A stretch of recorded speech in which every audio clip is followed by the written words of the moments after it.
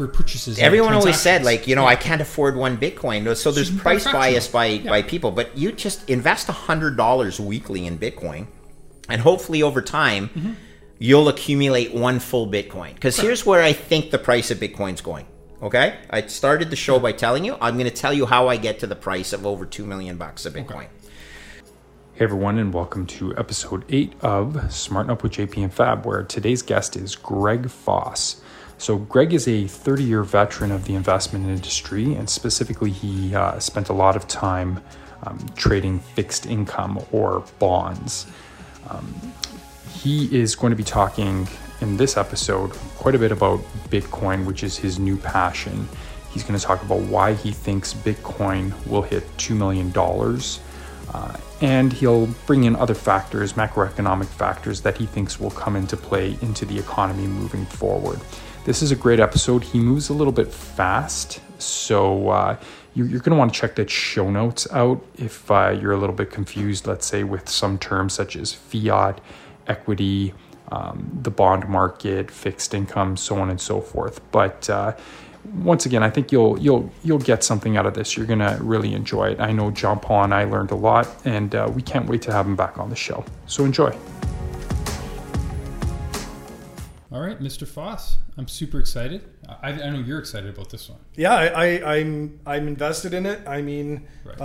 I went blindly into it. Now help me understand what I did. I'm not allowed to give investment advice on air or tell people what I am invested in. So Okay. Yeah. we'll go with my own regulations. You can do whatever you want. Yeah. So, Greg, we're here to talk about Bitcoin, Yeah. and let's start a bit with kind of about you. Sure. Yeah. Let's. I want to get your background. Okay, guys. Well, thanks for having me.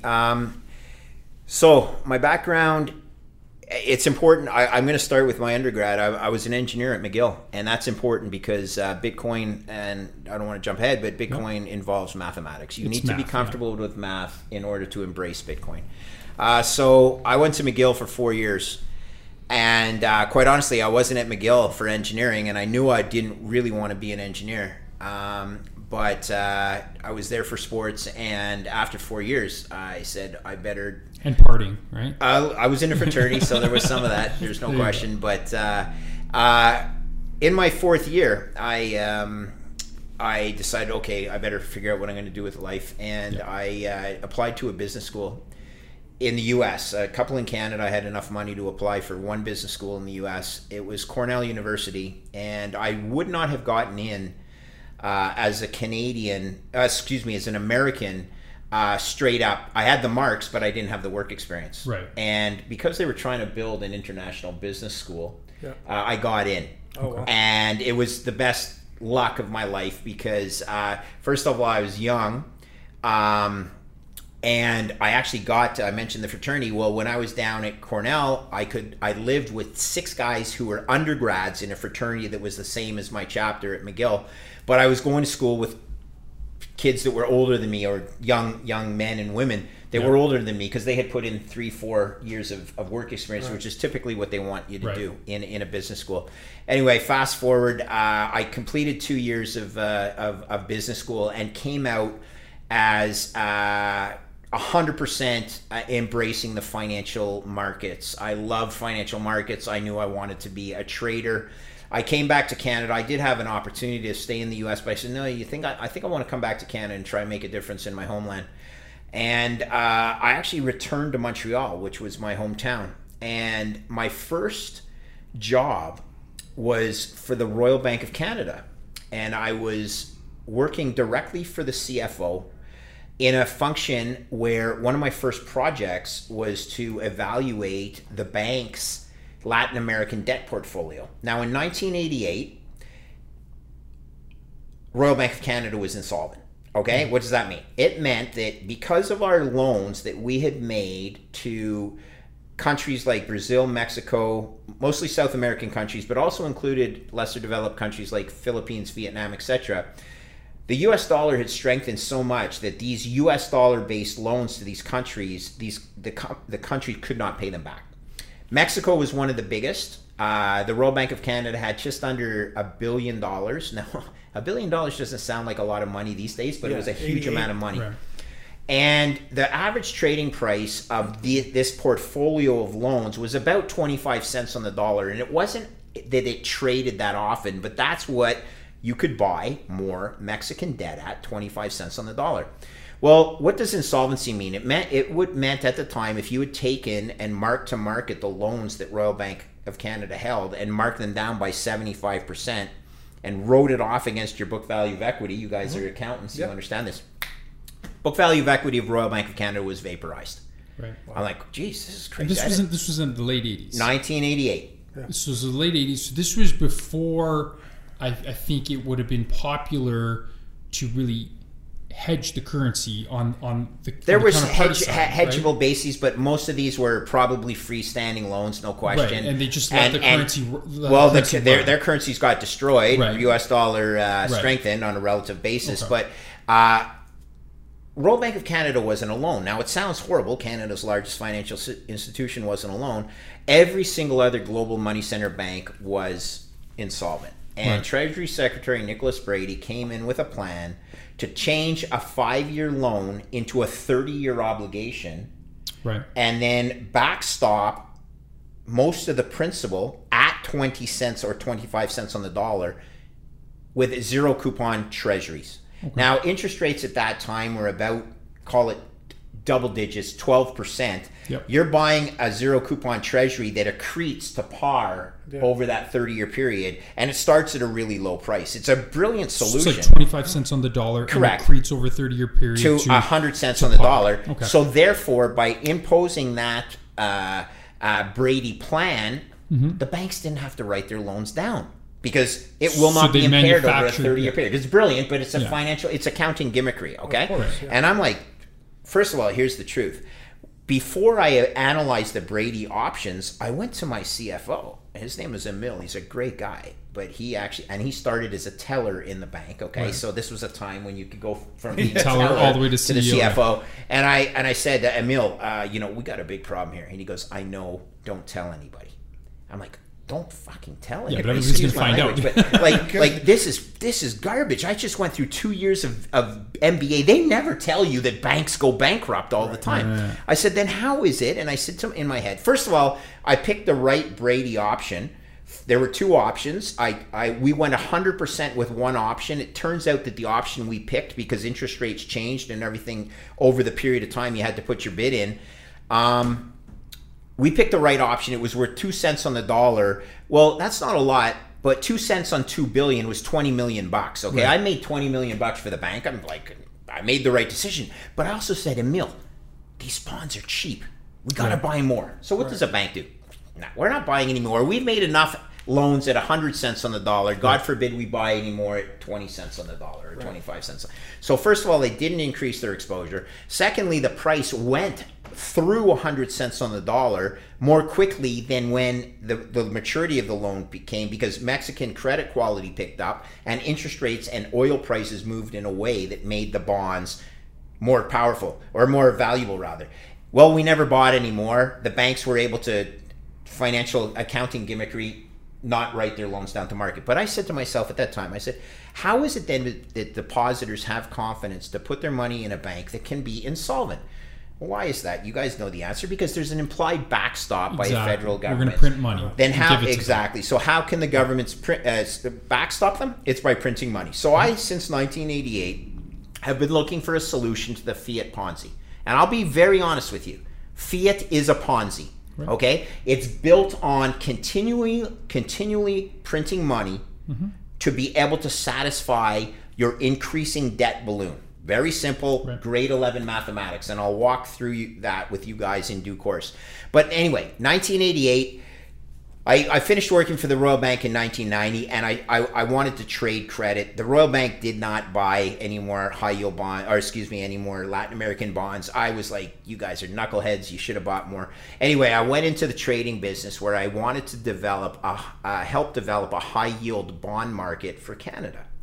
Because Canadians are idiots, okay? When it comes to investing, Canadians are idiots. They will buy the equity of a high-yield bond company, but they won't buy the bonds, which are a senior claim in the capital structure, because the bonds are junk. Right.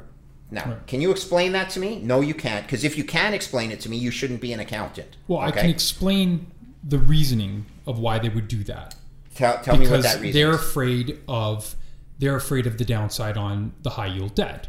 Because But they're what happens right? to the equity then? If the high yield debt has downside, Yeah, what yeah. about the equity? So what their mentality is, from what I'm seeing in the market, is, why am I going to buy the high yield debt? I'm going to get my coupon, and now let's say high yield debt is Well, that's at 5%. the time, because I'm going to walk at the you time through the it's different, scenario. but let's say right now, Yeah. why am I going to buy this high yield debt where my complete upside, at least in their mind, is the coupon, 5-6%? I love your analysis. You know what I mean? Yes. But the downside risk is almost as prolific as the downside risk of the equity. I'll take an issue Right? with that, but I understand Yeah, your but logic. that's what I'm saying. Okay, so I'm going That's to what walk they're you through a saying. little Yeah. scenario that I had when I was a trader on the desk. Okay.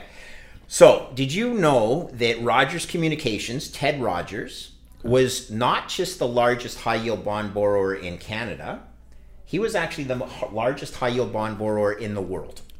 So they're issuing his bonds. Into the United States market. Okay. He had $4 billion of high yield debt issued into the U.S. market that the U.S. guys were happy to buy a world-class cable and wireless plant relative to their own guys. They would put another 100 basis points on top of the coupon relative to what they would charge their own guys with for a legal similar monopoly. Correct. Okay, look, it Yeah. was a easy trade for the U.S. guys to do it. Ted Rogers did not have any U.S. dollar revenues to have a natural hedge against his U.S. dollar exposure. So we wanted to try and create Canadian dollar demand for Ted Rogers, would alleviate the need for him to swap and hedge his currency exposure in the U.S., which he did. Was rolling forwards back then expensive? They do it through a swap. It's exactly the same thing as rolling forwards. Okay. What was it costing? 25 basis points? It was like almost it was nothing? more than zero, and he didn't want to pay it anyway okay. because he was paying a fairly high coupon in the U.S. Okay. So let's say we came and we were trying to do this. We could come to market in Canada with a coupon that was around 10%. Okay. On Ted Rogers' 10-year debt. Denominated in Canadian. Canadian dollars. So he didn't have to hedge anything. His revenues were in Canadian dollars. His debt expense was in Canadian dollars. Now, I'll insert this. A lot of Canadian industries, such as steel and forest products, which are volatile by nature and therefore are risky, in a sense, those industries are capped to the maximum credit rating they can aspire to just because of the volatility of their business. Right. Okay, so makes sense for steel companies to borrow in US dollars because steel is priced in US dollars. Okay, Yes. Same thing with forest products, but communications company totally different. We were trying to bring about a $400 million new issue for Ted Rogers to mature some of his US paper and also reduce his swap lines of credit and everything that he needed. And I said, well, a good place to start would be with some of the largest equity holders of Ted Rogers' debt.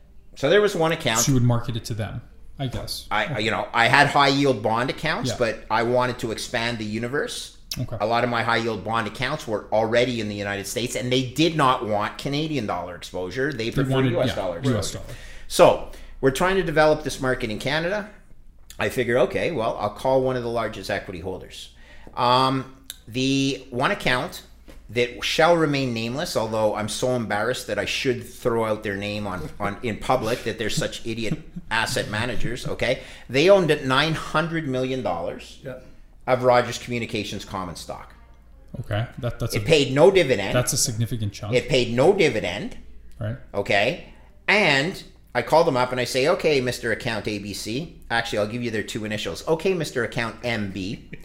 Why don't you sell some of your equity, buy the bond that is a senior claim in the capital structure, treat the 10% coupon on the bond like the like the dividend you're not getting on the equity, right, and reduce risk by moving up in the capital structure. That makes sense. Okay. Completely. Okay. How much can I put you in for? The answer would be zero. Okay, zero. Why? Well, because it's a junk bond. Okay, well, look, let's pejoratives aside. You own super junk equity that pays zero dividend. Right. Don't you think this trade has merit? No, because I'd have to go to my investment committee and tell them I owned a junk bond. Right. I go, well, let's play a game. Obviously, the 10% price isn't big enough. The 10% coupon is not big enough, and that's how you negotiate a new high yield deal. You just increase the coupon until it clears at par. Yeah. Just sell at a discount at what until price? you get whatever. Well, you know what I mean. When you're pricing a new issue, it comes at par, give or take a few cents, Points, but comes at par. And the coupon could be 10%, or I like it at 11%, but 10% is too rich, so I'm not in the book. But you build a book. Okay, Mr. MB, what price would you buy it? There's no price. Okay, wait a minute. There can't be no price. Let's here's play 25%. What if I gave you the bonds for free? What if I gave them to you for free? Right. The lady, the trader on the other side goes, I wouldn't take them. I go, what? You wouldn't take them? She goes, nope, because I'd have to report to my investment committee I own the junk bond. So at this point, I'm the trader, and the salesman is on the phone, and I go, I think you could be the stupidest account I've ever spoken to in my life. And then the salesman jumps on the phone. Foss, get off! And he's hitting the key.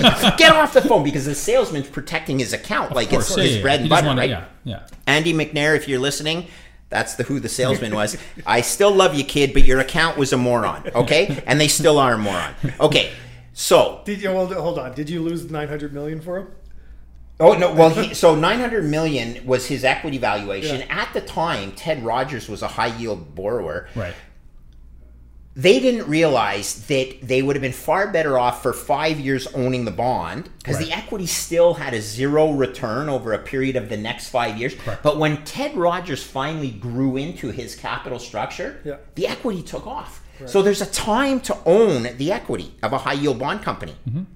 But generally, you own the debt. The equity is an option, okay? So, you can call one super junk equity is the super junk debt would be the equity, or the flip side is the equity, the bonds are senior equity. Do you know what I mean? It's just don't silo yourself with inefficient investment constraints.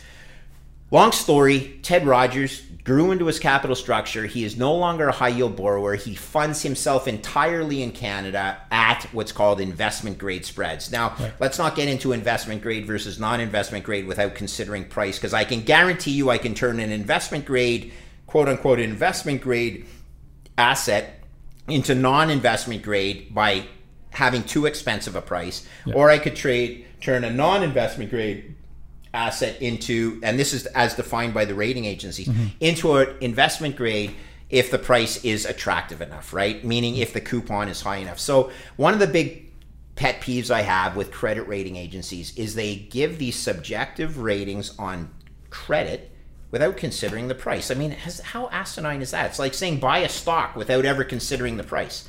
You would never do that. It's just the way they define it. Okay. Because you just change it. It's 100 years old. It's 100 years old, and it's also stupid. Yeah. Okay? So you got to call out the farces as you see them. Yeah, fair enough. So I was a high-yield trader. And sorry to interrupt you, because they gave investment-grade rating to all the mortgage-backed securities 12 years ago. Okay, let me go through my career. Yeah. So this was so in 1988, I lived through the Brady Bond and the realization that the fiat banking system is leveraged 20-1.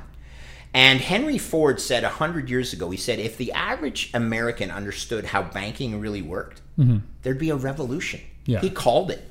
Because banks are levered 20-1. That means if you have 5 cents of risk-absorbing capital against a $100 loan, how many loans haven't lost 5% of their value in commercial real estate down in downtown Toronto? Do you think they haven't lost 5% of their value? Right. I'd suggest they have. At the end of the day, though, I went 1988, and then in 1998 was long-term capital management, which was another farce. Okay, they socialized the losses of two Nobel Prize winners that they were levered 90-1 on a volatility strategy that they sold vol to the street. And when you sell vol, that means you're selling insurance.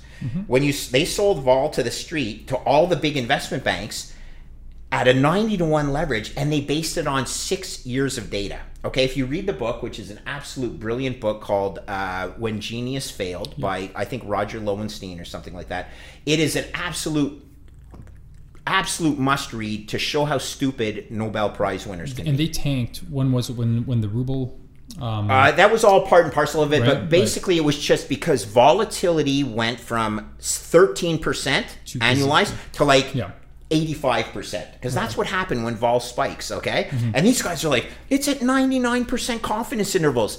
And they based it on 6 years of data. Like, Mr. Nobel Prize, we should take away your prize, okay? Again, this is just asinine shit that happens on a regular basis in the financial markets. So I left TD in about 2004 to work for what's called the buy side. I moved to a hedge fund, a credit-focused fund that managed credit on behalf of mutual fund investors and institutions that want in Canada.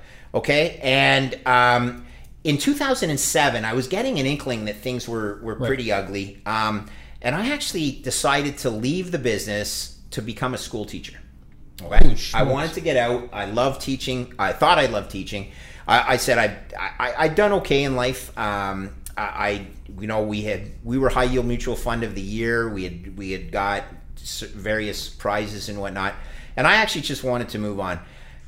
And plus I felt that the market was going to explode. Like, you feel it in your gut. Things were stupid. Charles Prince, the CEO of Citibank, said some stupid statement like, when he was funding not junk bond, but leveraged buyout takeovers using junk bonds. Well, the music's playing and you got to dance when the music's playing. And you just know that stuff like that. This was 07? To 07, okay? You know that stuff like that's going to blow Because that's when I got into hedge funds. Attaboy. Well, maybe. Depends what hedge fund you got in. Because in 2007, everybody was destroyed. Going into 2008, 2009. Well, I wanted to be a school teacher, but what did I do? I found myself sitting at home trading my own personal portfolio, and I was right into the markets. And I ended up going back to another hedge fund called Griffiths McBurney Investment Management, GMPIM. And my partner was Mike Weckerly. Do you guys know who Mike is? Like, he's one of the most colorful guys on Bay Street. He's been on the show Dragon's Den. This is Griffiths McBurney Partners. They're the equity trading boutique. They put together.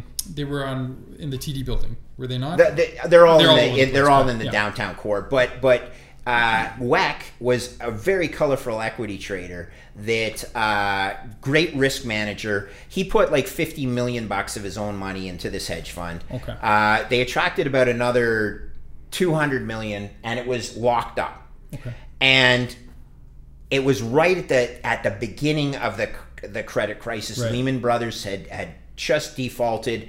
I shouldn't say beginning, but when things were really heating up. Right. And I went to them, and my old boss at TD was the risk manager at GMP Investment Management, and he said, Foss, we need credit expertise, because nothing in equities makes any sense if you don't understand what's going on in credit. You don't touch equities. Right. So I got in at the right time, and we started really taking some incredibly easy bets that were, sometimes I'll explain one of them to you.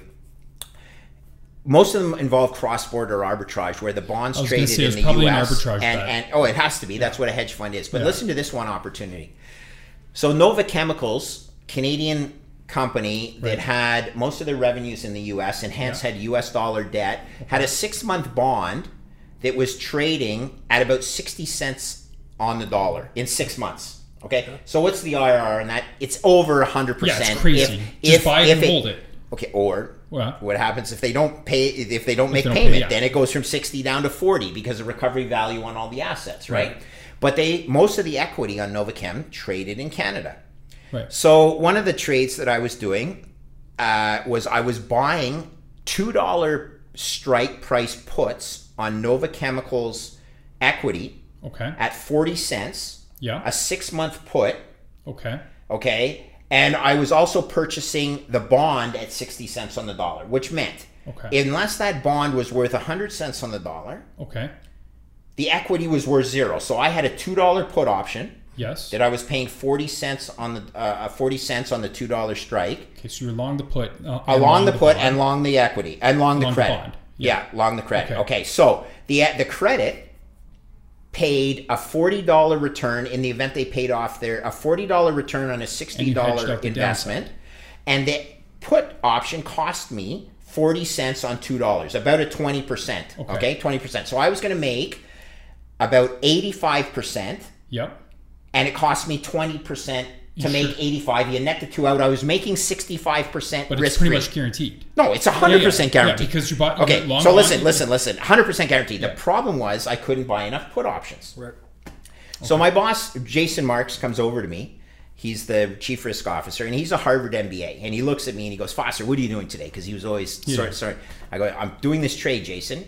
And he's an academic, and he goes, "No, you're not. It's impossible. That trade cannot exist in an efficient market." I go, Well, the market's definitely not efficient. "Okay, there you go." But it doesn't matter. Remember, Yeah. he's a book guy. He's he's an academic. Yeah. Markets are efficient. Yeah. Jason, guess what? They're not. Okay, I'm doing it. Right. And he's like, he gets down with his math, and he's about to run off to a meeting, and he's getting down with his math, and he's like, Jesus Christ, he is doing it. And I go, but here's the thin edge of the wedge is I can't purchase enough put options. Okay.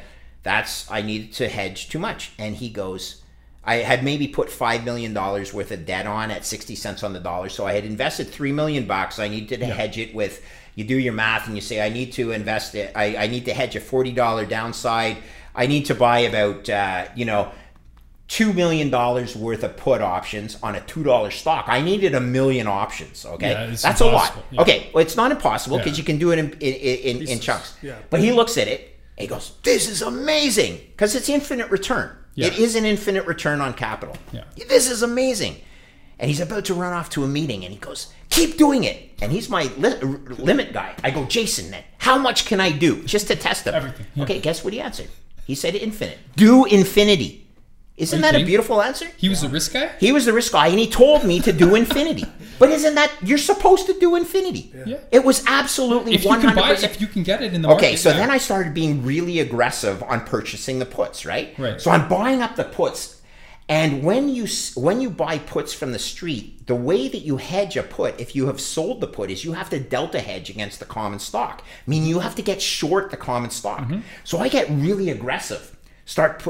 And I hear in the background on the boombox that goes down to Griff's, what the fuck is going on with Novachem Equity? I just have no fucking idea. My accounts are getting destroyed. And I'm like, I'm sitting up here in my little seat up there, and I'm fucking them. Okay, I'm fucking them left, right, because they're so fucking stupid that they're not buying the bonds that they should be buying. That's hilarious. Okay, so anyway, these are some of the trades we put on. Our best trade ever, though, was in a product that was brought specifically to Canada called asset-backed commercial paper based on leveraged super senior investment grade debt in the US. It was brought to Canada because our super smart Caisse de dépôt et placements Quebec decided they wanted to earn about 6 basis points more on 90-day commercial paper than they would pay or they would receive with bank sponsored, meaning a bank backstop commercial paper. So for that 6 basis points rather, they put 16 billion of this stuff on their balance sheet. It was about 10% of their assets that was leveraged super senior exposure to the United States credits. And those were 5-year term, and they had to roll 90-day paper. Okay.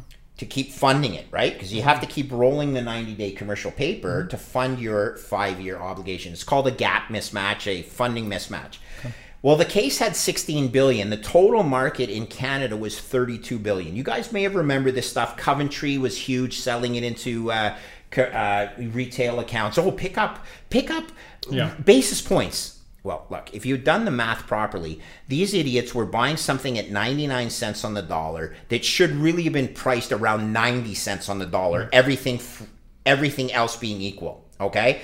The U.S. investment banks were taking 9 cents of VIG out of the trade by structuring this product for them, bringing it cross-border and selling it into Canada. They did 32 billion. Do the math. What's 10% or 9% of 32 billion? The U.S. investment, they made... what's that math? About $3 billion. Okay. Yeah. It was a gravy train for the U.S. investment banks. The idiot Canadian accounts were buying it, including the endowment funds of Western Ontario, McGill University. All of these guys had this stuff. The case got worried because if they had $16 billion of exposure, about 2 or 3% of that exposure was actually U.S. subprime. So it wasn't 100%. There was a leverage super senior. chunk. There was a sliver that was U.S. subprime. So they panicked and they said, we're not rolling. And all of a sudden that paper went from 99 cents on the dollar down to like 20 cents on the dollar with no trade. So we did our math and we said, this is crazy. First of all, you subtract out the 3 cents per dollar that's US subprime. It's still off the 90 cents that it should be trading at the beginning. Right. You're down to 87 cents, and this thing is trading at 20. Well, let's do some more math. Let's do some more math, but we're going to buy some at 20. Because you don't ever do real math until you actually own some to figure out what you got. Well, at 20 cents on the dollar, we looked at this stuff, and we said, you know what? This is almost 100% exposure to one company, Hewlett-Packard. We can go out in the market and purchase protection on Hewlett-Packard. Yep. And buy these discounted, formerly 90-day commercial paper notes that got restructured into a 5-year product. We can hedge it all with purchase on one U.S. investment grade name. Right. We did that. And how did you hedge it? By purchasing credit default insurance. So that's a CDS. Like we're buying an insurance. Correct. It's a CDS swap. It's an insurance. It's the equivalent of paying an insurance premium to a broker that says, yes, I'm going to hedge you. And I'll put that in the show notes so that if people want to know what a credit default swap is. And that's what I wrote my whole paper on. And that's why Bitcoin is going to get exciting, because I'll tell you, I base all the analysis on Bitcoin on credit default swap analysis. Okay. So you could have purchased it on Hewlett-Packard, hedged out almost your entire risk. It's trading at 20 cents on the dollar. We start buying. The problem is there's 32 billion notional dollars available. Right. And we're like, at this time, a $700 million fund. Yeah. Right. And we're like, we just don't have enough buying power. We can't put the entire fund in this, even though we should have. But we start buying, and then we start recycling it, and the price starts going up. I'm buying it from places like, seriously, Western Ontario Endowment Fund. Right. Canada Post Office. The biggest trade I ever did, I was at a hockey tournament in Prague, Czechoslovakia with my son. I bought something like $150 million notional of this, which meant face value of this paper. I was in Prague, Czechoslovakia. I knew the seller was the Canada Post Office. Right. I knew the price I was going to put it on. Let's say 150. Was this their pension fund? Yeah, exactly. The Canada Post Pension Fund. And they transacted through JP Morgan, New York, because you will never do this through a Canadian broker because they're not smart enough. Yeah. So the post office, which is always too smart by a half, sells it to JP Morgan in New York. JP Morgan contacts me in Prague, Czechoslovakia, said, okay, you're done.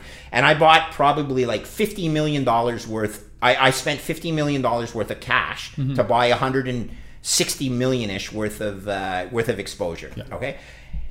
It's about 8 p.m. Prague time, and there's a tournament banquet going on. And I go back down to the banquet, and I'm like, fuck, I just bought fucking... Then I'm like, holy shit, I just bought 160 million worth of shit. I need to get upstairs again and start trading it and laying off some of my risk or whatever, you know? Yeah, for sure. Anyway, it came full circle. Those bonds we bought at like 35 cents on the dollar eventually matured at 100 cents on the dollar. Wow. Okay? And it was the best trade that I've ever been involved in terms of a risk-adjusted analysis, okay? Because... Sorry, how quickly did they mature again? Yeah, about 5 years. It took about 5 years to go from 35 cents on the dollar up to 100 cents on the dollar. But there were even better trades, okay? Because... there was a generic portion, but there were all these notes, most called tracking notes that related to other products, mostly U.S. subprime. But get this one. One package I bought was had these tracking notes that I'd never seen before. I'll even tell you what they were. They were called MAV3 Class 16. Okay? I bid on this package. It was a small package. I think it was $5 million notional. And they had these MAV tracking notes, MAV3 tracking notes. I said to the broker who's out of New York, I go, dude, I have no idea what these things are, but I'm going to give you, for the $1.7 million of exposure of these notes, I'll give you $25, not 25 cents on the dollar, $25 out of my pocket. Okay. Just because you always want to put a price on a contract. Otherwise, lawyers may say, well, there was a zero price on it, so we'll nullify that contract. Right. Yeah, so because there has to be a price compensation. So I put $25 on $1.7 million of exposure, okay? And I go home that night and I'm like, geez, I better figure out what I bought. Like, I know that $25 flushed. I own nothing, you know. But let me just do some research, because it's all on the internet. It's there, but you have to dig deep. I go to these notes, and I go, well, this is interesting. I just bought immigrant loans for Quebec immigrants. Okay? I bought $1.7 million of Quebec immigrant loans that were maturing in about a year and a half. And I bought them for $25 on $1.7 million. I'm like, I'm pretty sure they're going to be worth more than just $25. Okay? But I bought them. Then I look at the very last, guaranteed by the province of Quebec. Right. I go, what? Exactly. I go, fuck. First of all, I should have put these in my private. I couldn't, but imagine I put them in my personal portfolio. Oh, me. These things, I'm like, I better go out and buy more of these things. Right. Like, those things matured in about 18 months, and $25 turned into $1.7 million. Just because you're in the game. Right. Just because you're buying this stuff. Okay? First of all, I'm like, I can't believe what I just bought. Secondly, I would have been criminal, but I should have tried to think about how to get them in my PA. I'm joking, right? I'm joking. Yeah. But we put them in our hedge fund. Third thing, I want more of these. Yeah. Of course. So I go out and I'm like, okay, well, I just bought these at $25 on 1.7, but let's say now I'm 10 cents on the dollar bid. So now I'm actually, and I own some and I can offer them at 15 cents. But I don't want anyone to lift me at 15 cents because, you know, they're worth 100 cents in 18 months. Of course. So you frame a market, 10 cents bid, really small offered at 15 to try and get another offer to come in between your market. Right. Now, it wasn't an easy trade and there wasn't that much stuff available, but we ended up getting more of this paper in, not a ton of it, but enough that it was another example of being in the game and being able to price risk and take advantage of idiot sellers who have no idea what they're selling. Okay? A lot of these institutions with limitations, right? Well, not only that, Right. some of them get what happens at the end of the year is they lose accounts. Oh, you've done a horrible job for me. I'm switching my account from this account, this asset manager to the other asset manager. And the other asset manager doesn't do his homework because they have a certain amount of time they can sell the paper that they've received from in a transfer. They don't have to. If they've done their homework, they wouldn't be selling this stuff. Unless there's a liquidity issue. Right? That's always what it is. Yeah. Get it off my books. I just don't want anything on the books. So a lot of that had to do with it. I'm drawing a long story here, guys. I've been trading risk for 30 years. Right. Mostly in credit, because we would take equity shorts against the bonds. I talked about the Nova Chemicals trade and everything like that. But credit runs the world, very simply. Credit runs the world. Everybody's focused on equities, but most equity guys have no idea how credit works. They have no idea what the credit rating or where the bonds trade of the companies they buy equities in. It's asinine. And most people don't understand how bonds work even. How big. The bond market's at least 4 or 5 times the size of equity markets. Exactly. Okay? It's where all the plumbing and the necessity to provide liquidity to the markets works. Right. Okay. 2016, our hedge fund gets bought by a Montreal-based fund. 2 years to the day after we got bought, I put my hand up and said, that's it, I'm done. I'm really leaving now for sure. Yeah. Okay? We just completed our best trades. I'm not saying I made a ton of money, but I was financially sound. That's it. I'm not going to be a school teacher. I'm not going to fool myself with that, but I'm going out and I'm just not going to manage money, because managing money for people is actually horrendous. When you trade your own account, you feel bad when you lose money, but it's okay because it's your own money. Then when you trade for a bank, if you lose money for the bank, you feel sort of bad, but you feel worse than losing your own money, but it's a bank, right? It's a bank. And the worst thing that can happen to you is you get fired. But when you trade and manage money for friends and family and stuff like that, and you lose money, even if the market's going down and you're doing better than your benchmark is doing, you still feel horrible. It's a tough business to manage money. So in 2016, I had been retired for maybe a year, and this guy from Montreal, who I never knew, even though I grew up in Montreal, his name is Fred Pye. We had a mutual friend, and he comes to me and he goes, Foss, I'm trying to raise money to start this fund to invest in Bitcoin. I go, what the hell is Bitcoin? Okay, just like a lot of people do. Yep. Mm-hmm. He walked me through a couple of things. He showed me the blockchain in action. And I go, wait a minute, this is not actually a Ponzi. This thing, visually, I see the blockchain in action. As an engineer, I'm like, this is brilliant. This is a thing of beauty, technological beauty. And wait a minute, there's only 21 million of these things. This thing is going to replace fiat. I've been looking for this solution for 30 years. Right. This is the most beautiful thing I've ever seen in my life. Yes, I'm going to invest in your company that wants to bring a closed-end Bitcoin fund to the Toronto Stock Exchange so that everybody in Canada can have access to this beautiful technology and asset class and put it in their RSPs and TFSAs.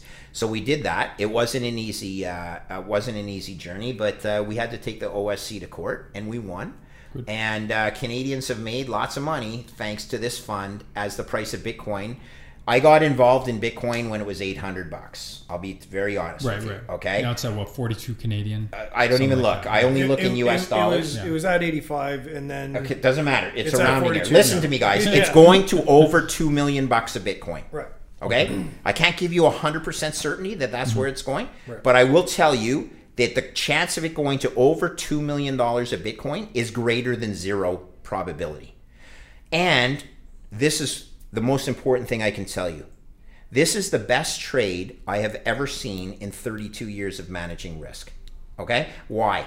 Because it's the most beautiful asymmetric return distribution of anything. It's not capped to the upside. Bitcoin goes higher as fiat goes lower. Right. So everybody thinks they're making money in their house because their house value goes up. Let me open people's eyes, and I say this to Tom and Nick. Yep. You're not making a fucking dime. It's the fact that the unit of account called a fiat dollar is decreased. going down that you think you're making money in your house. Measure your house value in gold, and you will very quickly see that your house has not changed in value relative to gold. Measure equity returns in gold, and you'll see that in the last 20 years, the total return by measured in gold is on a price basis zero. The only thing you've gotten is dividends on your equity portfolio. Okay? This is a big problem because everybody thinks in fiat terms. And that's why I advocate that if you own zero Bitcoin, you are taking a far bigger risk than if you own a portfolio allocation greater than zero. Now, I'm not telling you to go out there and buy 50% of your portfolio in Bitcoin. That's irresponsible. But get more than zero. Right. And Yale University tells you that the optimal exposure to people with exposure to bonds and stocks should take exposure out of their bond portfolio and put 6 to 8% of their overall portfolio into Bitcoin. That's a big number.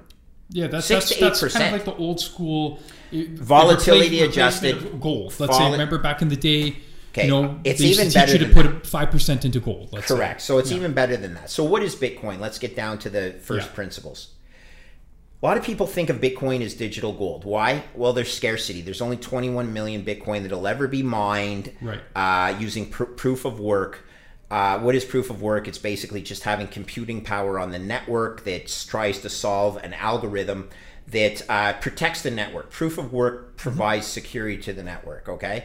Bitcoin is a decentralized ledger, functions on the first ever blockchain. So Bitcoin was the first ever blockchain that allows you to send money person to person with no intermediary. There's no Visa involved. There's no bank. So I was mentioning to JP that you need to own Bitcoin on a wallet on your iPhone to experience the beauty of sending money like I have to New Zealand.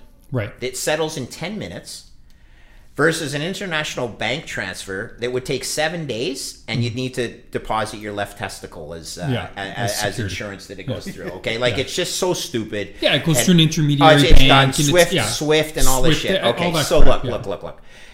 First of all, you got to understand the technology. Own a little bit of Bitcoin on your iPhone to understand how beautiful it is to be able to transfer a store of value somewhere in the world. Doesn't matter because everyone has a wallet address.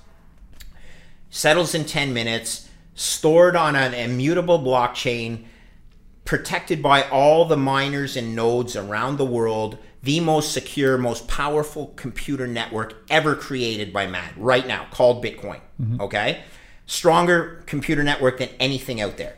So you have security, you have scarcity, you have transferability, you have portability. It's not like you're carrying around gold. Like, Right. imagine if we start thinking, okay, gold has a lot of these properties, But you have to have a physical store. and I want to buy a loaf of bread, or I want to buy like a basket or of you're groceries. going to some derivative Correct. of gold Okay. or whatever. Okay. Yeah. That's all. Okay. Yeah. And secondly, the supply of gold is not fixed. This is the beautiful thing about Bitcoin. Bitcoin will only ever have 21 million Bitcoin, regardless of the price. Do you think if gold went today from $2,000 an ounce to $5,000 US an ounce, that the supply would still only grow at 2% annually? I'll tell you right now, I'm going to get a drill Yeah. and I'm going to start drilling everywhere. Like in people's teeth. Yeah. Like, fuck it, take it out of their Whatever, teeth. I'll to melt start it all with, down, right? I don't Okay, care. It's Yeah. all, Yeah. your jewelry will be melted down. Do Yeah. you think the supply of gold will be at the typical Yeah. 2%? It's not even close. So that's the beautiful thing about math and code, Yeah. which is Bitcoin. But I actually like to think of Bitcoin not as digital gold, but digital energy. And this is as an engineer where things get exciting for me. The first law of thermodynamics is conservation of energy. Correct. All right. If I hit this, it doesn't disappear. It's math and it's conservation of energy. Okay. Well, what Bitcoin mining does is turn natural resource energy into digital energy. Think of it as a battery Okay. that stores value over time and space. So, for example, when I was 20 years old, one of my summer jobs was doing asphalt roofing. Okay? That's not an easy job. And I may have made on a really good day $40. Right. Okay. If I had stored $40 of my sweat labor in fiat currency, in fiat cash over the last 20 years, buying a piece of do gum. you think that my energy that I put into improving the value of that house still has that same amount of value in 20 years? Not even close, you guys. If you store it in. So what is that? What is Bitcoin? Bitcoin's a technology that stores value over time and space so that you can enjoy the fruits of your labor in the future at the same value that you invested that labor at time zero. Right. That's not the case in fiat currencies. Fiat currencies are mathematically 100% programmed to debase based on my credit analysis that I've spent 32 years. And it's as simple as this. Total debt in the world compared to total GDP, which is your global tax base, is 4 times. Right. Okay, 4. What would be a fair coupon to put on that debt, which includes legacy debt that was issued at higher interest rates, includes corporate debt, it includes municipal debt, it includes risky, non-risky structured product? Is it fair to put a 3% coupon on that debt? I think it is, okay, on a blended basis. Yeah. Should be fine. Easily. It's actually low. Well, if your numerator is 4 times the size of your denominator and your numerator has a coupon which is organically growing at 3%, that means your numerator is growing at 12%. Right. That means your global economy has to grow at 12% just to keep pace Which is not with your... Okay, not even close, okay? Because worse, they're piling on more and more debt by printing money in the numerator. It's mathematically certain that your fiat currency will accelerate in its debasement. Correct. Okay. Bitcoin solves this. Okay. Bitcoin is the anti-fiat. And what I do from a credit perspective is I take and calculate an intrinsic value for Bitcoin. So one of your questions, Warren Buffett says it has no intrinsic value. Correct. Warren Buffett's a fucking moron in this case. I like Warren Buffett. Okay. Yeah. He's absolutely intellectually lazy, or worse, he's so conflicted because he owns so many bank stocks Yeah. that he cannot tell you what the Mexican banker, third richest man in the world, said about a week and a half ago. He owns a bank, he's a Mexican banker, and he called fiat a Ponzi. That man has guts. Warren Buffett has no guts, or he's a conflicted liar. Warren, if you're listening to this, I'm calling you out, okay? You are conflicted. I hope Warren's not listening to this. I don't care. I want him to, because he's actually costing my kids their future. Right. Because they actually think that Charlie Munger, a 94-year-old what do you call a octogenarian, and then after that, whatever he is, super old. Never used an iPhone in his life, understands about zero about technology, is calling it rat poison squared. Fuck you, Charlie Munger. You are a stupid old fuck, okay? I'm telling you, and I'm sorry because I have 3 kids that have to listen to this, okay? The man may be brilliant when it comes down to other stuff like buying Heinz ketchup and Coca-Cola, and by the way, all those diabetic inducing sugar colas that you're fucking invested in. Get off of your little high horse and do some intellectual research on Bitcoin. It's the most beautiful technology, and it will change lives of people in the third world. And that's the most important thing. Because everyone who lives in G7 countries like we do and is privileged, we don't think about the problem that printing money causes to the other people in the world. It's called the Cantillon effect. Okay, and basically it means that people that do not own hard assets like real estate, stocks, gold, they're going to get punished every time you keep printing more money, because where do they store any value they have? In fiat. Well, you're saying third world countries. That applies to our 40% of the U.S. is exactly that as well. It doesn't apply to you guys. I love what you've done to this condo and everything that you're in here. It's brilliant what you're doing. Asset. There you have a hard asset that's going to at least provide a hedge against fiat. Right? You need to teach and take yourself out of the lucky bubble that we live in, because I'm in the same bubble as you, and understand what this can do to change lives of people like in El Salvador. Okay, so I was speaking at a Bitcoin conference in Miami about a month ago now, close to a month, 3 or 4 weeks ago, and I met these kids from Guatemala that they are trying to do a project in Guatemala that was based on the similar project in El Salvador called Bitcoin Beach. So El Salvador, your listeners may or may not know, has adopted Bitcoin as legal tender. It's brilliant, okay? They were the first country to do it. Now, why did they do it? Well, one of the reasons they did it is of their 6 million citizens, 4 million of them don't even have a bank account. Crazy. But they have an iPhone. Okay. The other reason is, of their gross domestic product, 20% of their gross domestic product comes from remittances. What is a remittance? A remittance is when you have your local worker who's working in the United States, El Salvadorian, remitting money back to his family or her family in El Salvador to help that family in El Salvador live.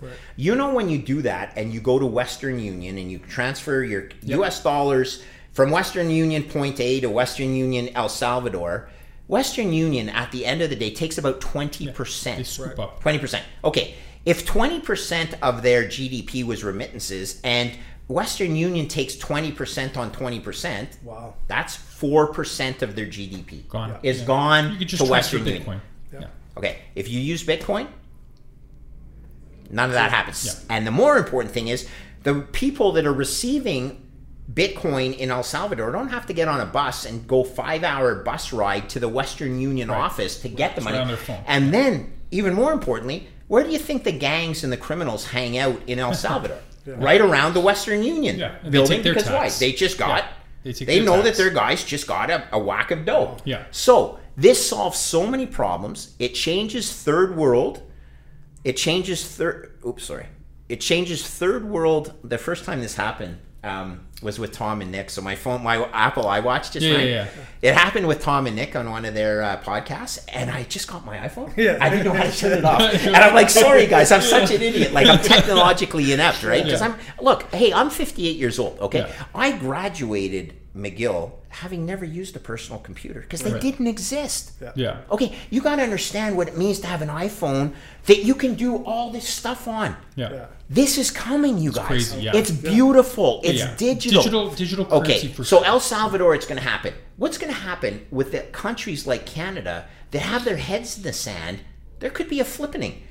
We should all learn Spanish in Canada, in my opinion. We'd be wise to learn Spanish, because if Central America takes this like they could, more importantly, what price is Bitcoin going to go to? Well, what you're saying now is you're going to move a significant amount of wealth out of these countries if Central America buys into it first.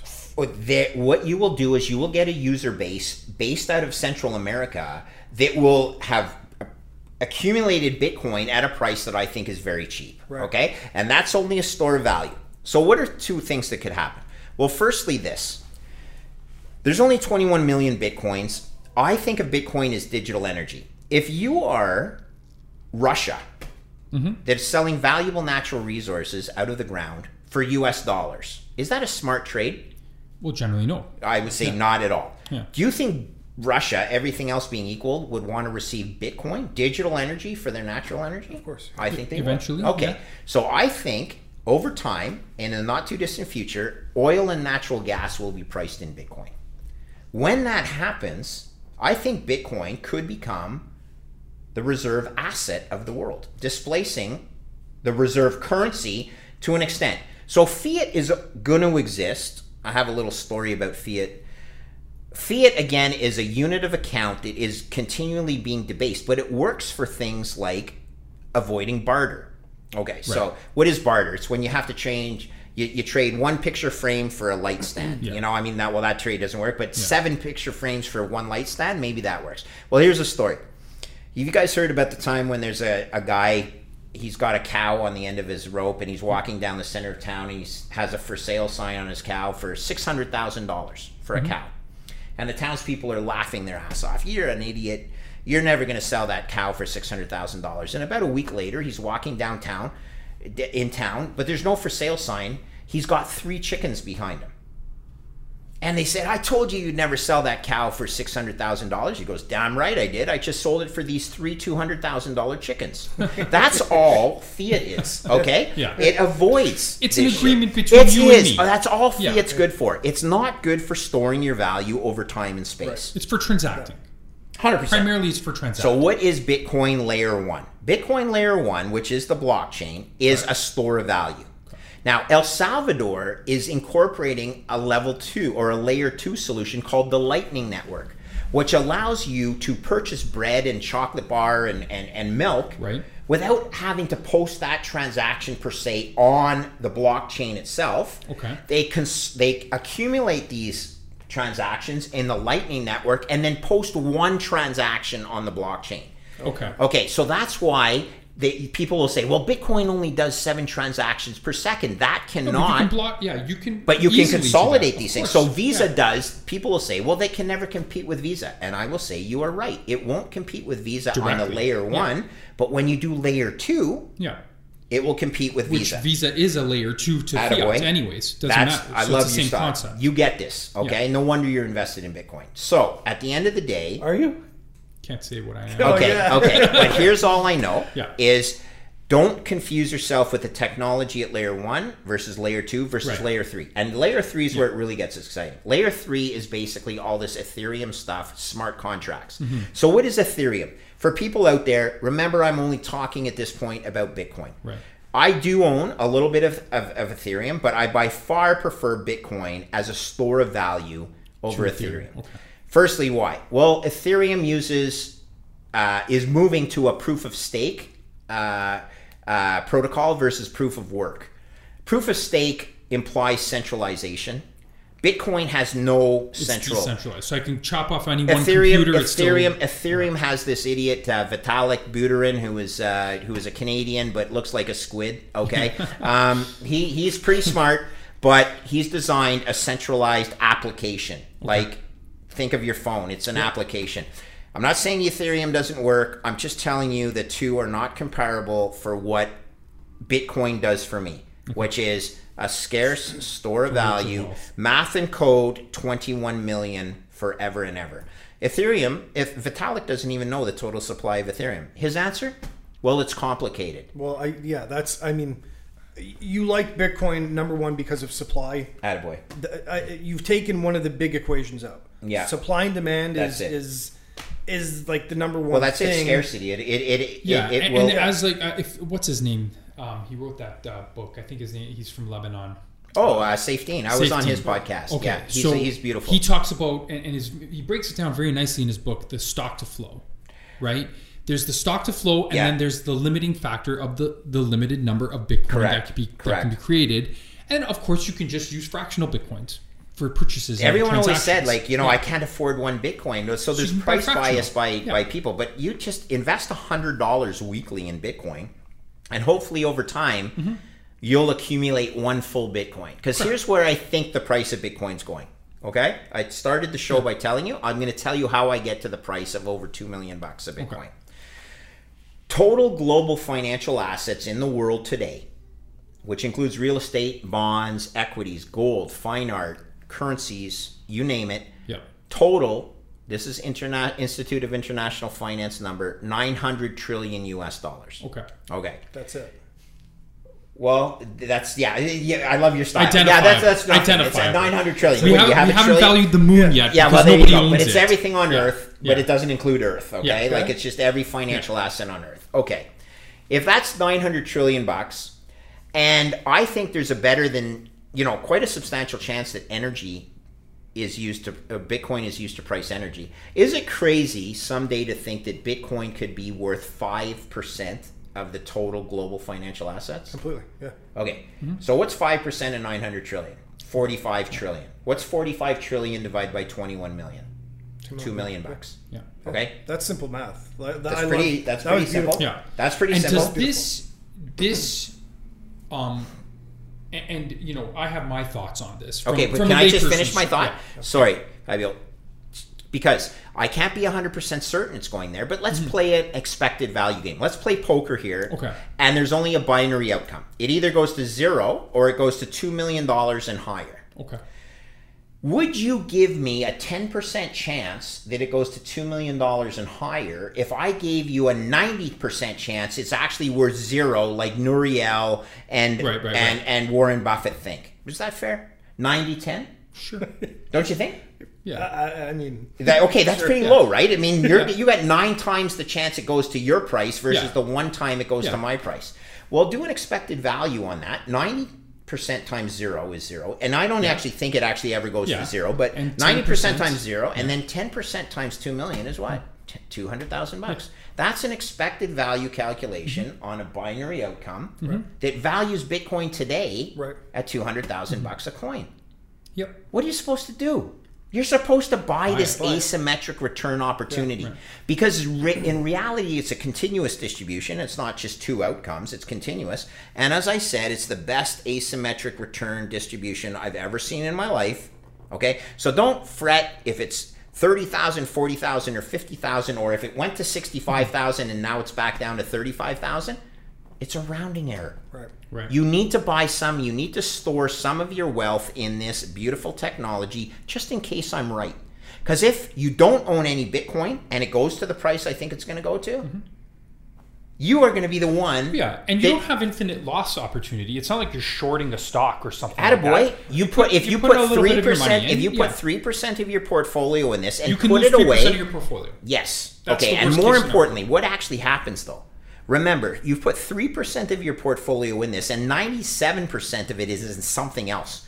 You're going to start looking at this 3% like it's going to keep you up at night, and you're like, oh my god, it trades 24 hours a day. You got to stop that. You got to increase your eyes. time preference. Let's talk in 20 years. That's what I say, okay? Because within my lifetime, I'm not sure it goes to 2 million bucks, but within my kid's lifetime, I have a much higher degree of confidence it will. Right. And so why am I doing this, and why am I passionate about this, and why do I call out former heroes like Warren Buffett? Because it's for my kids. All right? This is an opportunity to help change the world for the better. But if you don't get on that train, you're going to be left behind listening to Nouriel and all these other Right. conflicted academics about what the probability is. Now, Nouriel has blocked me on Twitter. I'm sort of happy about that. I have no idea what I What about said. Peter Schiff or whatever? Well, his Peter name- Schiff, Yeah. to his credit, he hasn't blocked me yet. Maybe he doesn't even know I exist. But that's all good. Because, look, it is so dangerous to listen to these people that are Yeah. conflicted. I'm not telling you to put, my number that I own as a percentage of my portfolio is higher than 10%, okay? Mm-hmm. But it's not 100. Like, I own real estate. I own other stuff. Right. But You got you businesses. are a little bit conflicted because I mean, how many podcasts have you done? I don't necessarily need the price to go up. I'm doing Okay. it because, again, look, am I lucky? Yes. I'm extremely fortunate. I worked hard to make money. To me, whether Bitcoin goes up or down is not going to change Your life, all yeah. of my life. No, it'll change some of it. I'll be Yeah. really proud that I'm able to be a philanthropist, however you say that. You know what I mean? Like, if I want to be, Right. and I own enough Bitcoin that, let's say it does go up 100 times from its current Yeah, price, that'll which make a I big think it difference, could. yeah. I mean, that's going to be good. And I promise you, I'll give money to people that are less fortunate. Right. But do I go on podcasts because I want To push it up. Again, I Yeah. don't care. Yeah. Even if Bitcoin went from 30,000 today to 150,000, I wouldn't sell it. Let's just hold on. I believe, again, that it can go up another tenfold from 150,000. Right. And I don't know when that's going to happen, but imagine if Canada had the guts to actually put Bitcoin on their reserve balance sheet. So we sold all our gold. Yeah, this is the good point that I want to bring up, because I mean, we've tackled supply. Yeah. You love blockchain and Yeah. technology. There's the demand side of this. So Yes. the demand, as more people buy in, Yeah. market cap goes up, Yeah, price and that could goes be up. for any, Yeah. that, But any the asset. That's it. governments, Any Yeah. asset. the It's basics. governments, Yes. China, number one. Yeah. I mean, the governments, the U.S. government, the Canadian Yeah. government, they don't want Bitcoin. Smart governments do. So El Salvador wants Bitcoin. Well, it Okay. works for them. Okay, Yeah. but here's the difference. You got to remove yourself from a G7 privileged ideology to the other 180 countries around the world that have fiat currencies that are garbage. Right. True. That need to protect their citizens and the net worth of They their issue citizens. bonds in U.S. dollars. They should issue Yeah. bonds and buy Bitcoin. Yeah. With the proceeds, a portion of it at least, okay? It's just a financial risk model. Should Canada? Yeah, Canada should own some on their balance sheets. After all, we own less gold than Haiti. Isn't that sort of embarrassing? That Canada owns less gold on their balance sheet than Haiti. But we're so successful, at least now, by just printing money. Okay, well, know what I mean? that's actually that's like saying I'm so successful because I can drink 24 beers in a Exactly. in No, a but I'm day. saying, Oh, like, damn! I am successful. Took my only success away. But I mean, even if you think about it, right? If the G7 or if Yeah. the major Yeah. economies Yeah, get together, Yes. and the same thing happens in taxation. keep Right? going with me. If they gather together, And I know what and you're going to if they say. conspire against it, It goes Can higher. that can It goes that higher in destroy price. it? Right? No, yeah, because the only way they can stop it is by shutting the internet. which is And impossible. Yeah. Well, they could shut the internet on Earth, but they can't stop the satellites. Right. Okay. Didn't China shut it down? No, only mining. Just mining. Mining. I thought China came out and said asset managers weren't allowed to hold it. Well, there's no In their asset portfolios. managers and, Oh, and yeah. listen, in listen, China listen here. anyway. China, Just did the great place. Nothing against Chinese people, but oftentimes China will say one thing and possibly do another. Okay. But this one's real. They kicked out the miners. We're seeing it in our energy business. Like, you know, we're seeing the migration, which is actually very good for the Bitcoin network anyway. We want Bitcoin mining to come to North America. It can change indigenous communities in Canada. Imagine if an indigenous community, which needs electricity, takes one of our machines, which Right. we sell. It's like a jet engine on the back of a trailer truck. Takes our jet engine, in the winter, heats their entire village, including greenhouses, so that they can have legumes that they don't have now because that's why they have such high rates of diabetes or whatever. Right. And in the summer, when they don't need it, they mine Bitcoin. Right. And they Makes some create a extra money. revenue stream on this otherwise idle asset. Okay? And they actually changed their entire culture to embrace Bitcoin as separation of state and money. Do you think there's some indigenous that don't like the Canadian dollar? I think there is. Okay? I think there is. Now, that being said, I don't want a complete collapse of fiat. That would be way too painful for everybody But some involved. competition for fiat might be good, like a competition in anything. I love your style. Exactly. Okay. Remember what fiat's good at. Remember what store of value is good at. I still own a little bit of gold, but Bitcoin's so much superior to gold. It's not funny. I don't want fiat to fail, but fiat will fail because ultimately all fiat currencies fail. Over history, all fiat currencies have failed. It started with the with the Roman soldiers and then clipping off the corners of their coins and then changing gold composition in coins, etc. What it comes right down to is pure mathematics, and I always go back to that. Fiat is programmed to debase because of the debt spiral that I base my entire career on. Bitcoin has, whether anywhere between 100 million and 150 million users around the world right now. It's growing at $2 million a month. 2 million users a week. El Salvador just onboarded 6 million of their own citizens that are going to use it and have to. Right. The commerce has to accept Bitcoin as legal tender. It's been mandated by law in El Salvador. This thing is like any other network effect.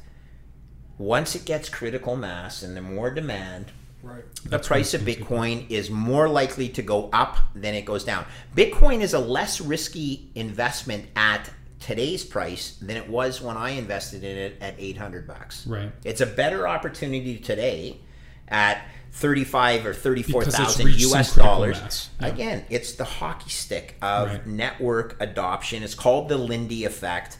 All of this is just so necessary to get out there and tell people, rather than the narrative that you're undoubtedly going to read in the newspaper, that Bitcoin's boiling the oceans, that Bitcoin is used by criminals, that Bitcoin is good for the drug trade, that Bitcoin is rat poison squared. All of that is FUD. All of it is malarkey, okay? Bitcoin on the energy front uses 1/10% of global energy used annually. That's not even what's wasted. Oh no, 1/10%. The other 99% that's out there, of the other 99% that's out there, yes, a ton of it is wasted. Do you know that in Canada we have a nuclear reactor up in Bruce that pays Americans at certain times of the day to take our power? Not just sells it to them at a low price. We pay them. Because it's going to get wasted. Shouldn't it be smarter that we could actually mine some Bitcoin on that? And actually, I'm talking to the MPP. No, not MPP. The MP, so the Member of Parliament. His name is Ben Lobb, who's Huron Bruce, who says, I think we should actually be mining Bitcoin. That would make... Wouldn't it make Canadians sort of smart, as opposed to paying Americans to take our power? Because you can't change the base load of a nuclear generator. It generates and it generates, That's it, man. Same thing with, the supposed green energy of hydro dams. Those turbines are turning no matter what. The water flows. There you go. Can't stop it. And if you don't have batteries to store the energy in, which you don't, you piss it away. You need to do something with it to create energy. So as long as you're using good energy sources rather than coal or something like that. See, here's I'm going to bring my engineering hat to the table here. So it's funny the way they define green energy in certain cases. Like let's look at a hydro dam. You know how many tons of concrete go into producing a hydro dam? Right. Yeah. Concrete is one of the most environmentally polluting processes there is. Okay. And then if you're an indigenous, like my partner is at Validus Power, if they flood a huge tract of indigenous land, is that really that green? Yeah. I know it replenishes itself using rainwater and everything. So after the 40 years when you've built your dam and there's no more concrete emissions and you've flooded all the land and everyone accepts it as being flooded, maybe hydroelectricity is green, but I promise you it's not green when you're producing the dam. Right. And the same thing goes for windmills. The amount of electricity that's used, or the amount of energy that's used to produce the common windmill, is more than that windmill will ever generate in their life, unless that windmill's in exactly a perfect wind channel that produces like a consistent 16 knot per hour wind. That's crazy. Otherwise, those are the most silly capital investments ever. But our governments have mandated that we need to get on. Well, they look good. They until look you good, have, like in terms of like they look good virtue because why? signaling. They look good Yeah. virtue signaling. They do low frequency. They drive people crazy that live next to them because there's a low frequency humming. They kill all sorts of birds you never hear of. And when those turbines break, those fiberglass turbines, you can't Recycle. You can't recycle them. They stay there for hundreds of years. Yeah. And then we add in the manufacturing process and how environmentally polluting it is. So look, I go back to coal. I agree that coal is Not clear. not clean compared to natural gas. But natural gas is a beautiful energy source, and that's what we use in our business. Okay. We can take one of our mobile jet engines. We can go into a field where they're venting natural gas into the atmosphere or otherwise flaring it. We can take that energy source, and in 6.5 hours, we're Bitcoin mining using an energy source that's otherwise being burned into the atmosphere. That's great. This is cool stuff. That's great. Okay? Cool. This is cool stuff, and it cleans the environment. You capture the carbon. You even run another steam generator off of the exhaust of the jet engine, and you create a combined cycle solution. You could play around with carbon credits and all that stuff, but look, let me just tell you, I am a capitalist with a heart. I love the environment. I love the oceans. I don't want to boil the oceans. I promise you Bitcoin is not. We have more plastic waste in the oceans that we need to worry about than Bitcoin boiling the oceans. But people have, for some reason, latched onto this FUD because a lot of people don't want Bitcoin to succeed because they are fiat junkies. They are empowered. They are the top 3% of the chain. They are the ones that benefit by printing more money. And this is government intervention when it comes to real estate. So anytime the government says something bad about real estate, I buy real estate. I like your style. They try and paint a picture to point you in the wrong direction. And you know why that is, right? Yeah. Because our economy is based on a consumption economy. Correct. They don't want you to store your wealth Of course, yeah. They want you in to a hard consume asset. and They grow want you to GDP. consume it because that's 70% of GDP is consumer consumption, right? Yeah. So, look, I just go back to my first principles of engineering. I also go and tell you, if you really understood how banks worked, you wouldn't have to save $1 in any Canadian bank. It's ridiculous, but people own Canadian bank stocks because why? Well, yeah, they are too big to fail and they pay a juicy 4% dividend. I promise you they have no idea the true risk that they're exposed to, but that's fine. I'm not going to tell people to go out there and sell their bank stocks, but don't hold a ton of money in fixed income instruments, which are nothing more than a contract that are guaranteed to debase. You should be taking a portion of your fixed income portfolio and moving it into Bitcoin. Right.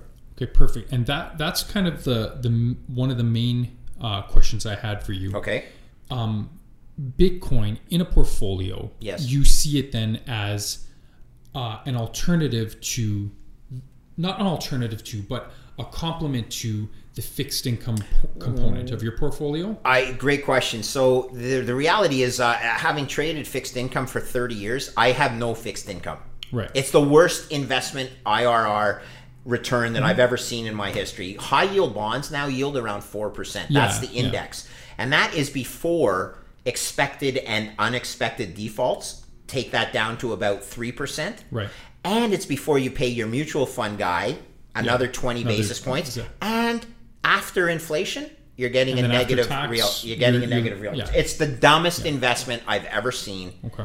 But if you must own high yield bonds and you don't own Bitcoin, you're like that Rogers account that owned the equity but wouldn't buy the bonds because the bonds were junk. But I mean, just from a regular, let's say you're going out there to the retail customer, Yes. right?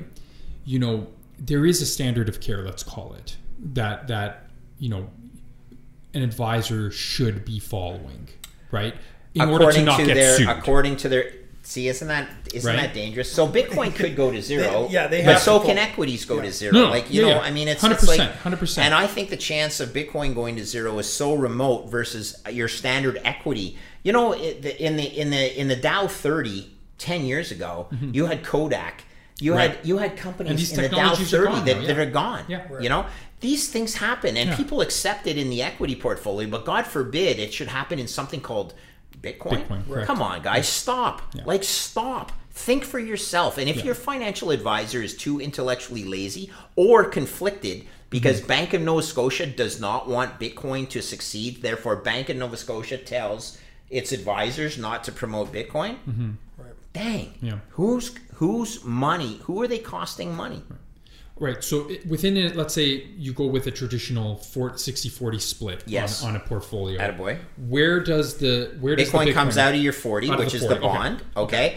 I'm just telling you, I have a 60-40 portfolio. I own 0 in the 40% allocation. Okay. Right. And of Bitcoin, do I own 40%? No, I don't. Okay. But that's where it should start coming out of for people's portfolio. In your opinion, then it should be encroaching on the fixed income component. 100%, especially given where interest rates are. Secondly, and most importantly, a fixed income contract is a fiat contract. If I lend you $100 today over a 10-year period, even to the Canadian government, you'll get your $100 back in 10 years. But it's worthless, you know that $100 is not going to be worth the $100 that it was at time zero. That's why you need to own something that will offset that. Yeah. Perfect. I think I'm good. Do you have any like takeaways? And you think people should open their own wallet? Like, so that's I own Bitcoin in three different ways. I own it on my iPhone because why? It's so cool to transfer store value. Transfer it to your kids. Show it to your kids. Do them a favor. Put a Bitcoin wallet on your kid's iPhone. Just so they can appreciate the new technology and the beauty of them sending $20 to their buddy rather than an e-transfer. Just one day, something. Okay. Then I also own Bitcoin, which is called in cold storage, because you never want your iPhone can get hacked and you can lose your Bitcoin on your iPhone. It's not that the Bitcoin blockchain got hacked, it's that your iPhone got hacked and they stole your Bitcoin. So you don't want to hold too much Bitcoin on your iPhone. So I have it what's called in cold storage. So that's like having it on a ledger in a safe in my house, much like physical gold. Okay. That's there for my kids. I'm never going to touch that one. Then I also own Bitcoin in these vehicles that are tax advantaged, that ultimately the government's paying you to own some Bitcoin, and I like that, right? Because it's tax advantaged. So I own it three different ways, like in an RSP, RSP, TFSA, correct? Right, like an ETF or a mutual fund or something. So the ETF. So absolutely go to an ETF. The Purpose ETF is a big one. It's very liquid. It trades right on its net asset value. But with your other two, you own the actual coin. Yes. So there's a term in the Bitcoin community: not your keys, not your coin. The ones that are my keys are the ones that are in my wallet and in my cold storage. But in my investment ETF, portfolio, you have a unitized trust. That's exactly what it is. Attaboy. So at the end of the day, do I want the world to come to a point where you actually need to store your keys in your head because there's Armageddon? No, I don't. Okay. So I'll own it in other places. If I see that day coming, I'm going to promise you have way bigger problems than just owning your Bitcoin. What are you going to do with your house, okay? Because you can't pick it up and walk away with it. You know, it's there. It's a fixed asset that's in the ground. So these are things that Bitcoin offers me as protection against the uncertainty of idiot politicians like Justin Trudeau, who did not pass grade 11 math and yet says things like government budgets will balance themselves. If he was the CEO of a company, he'd be fired on the spot. Okay, and not only that, his stock would be shorted into oblivion. But he gets away with it because he's a pretty boy. Okay, and those days are coming to an end as well. Perfect. So where do people find you? Because you're always out there. I found Twitter. So listen, I used to be a Bloomberg addict. Bloomberg was a trading platform for fixed income. I thought it was a brilliant thing. I used to price fixed income with Bloomberg. Oh, you had to. That's what it was designed for. It's a thing of beauty. Okay. And why did you do that? Were you in the business or? I was a hedge fund administrator, so we had to price a portfolio for the NAV and attaboy. Exactly. So Bloomberg is the most brilliant financial tool for pricing fixed income. Okay. As opposed to having used, when I got in the business, there were guys that still used which was called a bond book, where you had to get on and go like into a phone book. Okay, accrued interest on this date for this amount, this coupon, this bond, the accrued interest. Like, it was unbelievable, but that's all it was. So 20 years ago, fast forward into the future, everybody will own Bitcoin. Everybody will have a central bank digital currency on their phone as well. Be careful out there, people. Bitcoin is not a central bank digital currency, because what is a central bank digital currency? It's just digital fiat with tracking. Now, this is very dangerous. Oh, the Liberal Party's in power, and I see on your phone, Mr. Foss, that you attended a restaurant that was right near a conservative rally. Right. I don't know what they're going to do, but they have that information. And then the second one is this. Imagine that a central bank digital currency has a best before date where they make you spend it or else it gets vaporized off your wallet. Fuck. That makes the consumer society work. That's what they want to have. Here's some money, and if you don't use it, you lose this coupon.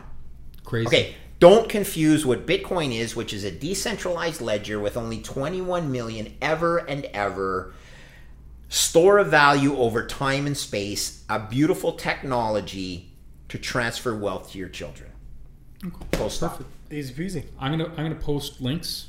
Okay. So that people can follow you. Yep. Right. Foss at Greg Foss on Twitter. That's I've actually do you know I have almost 24,000 followers on Twitter now? That's crazy. I have like 3. It's all good. I didn't realize what a powerful tool it is, and it's powerful for me because I learn a lot. Okay, so mainly US. At Foss Greg Foss. At Foss Greg Foss. Okay. And I was on a podcast last night with this other guy, and I want to pitch him right here. That's been on Tom and Nick's podcast. His name is Jeff Booth. Okay. He's a Canadian author based in Vancouver. Wrote the best book I've ever read. It's called The Price of Tomorrow. Okay. You need to read this, okay? He's an author. He loves Bitcoin. He's doing similar stuff to me because he is so concerned about the future for the children. And that's a wrap. Greg Foss, great guy, super smart, super informative. We learned a lot. We hope you learned a lot. Don't forget to check out the show notes, just in case you got lost. I have a bunch of key definitions in there. And we'll see you next time.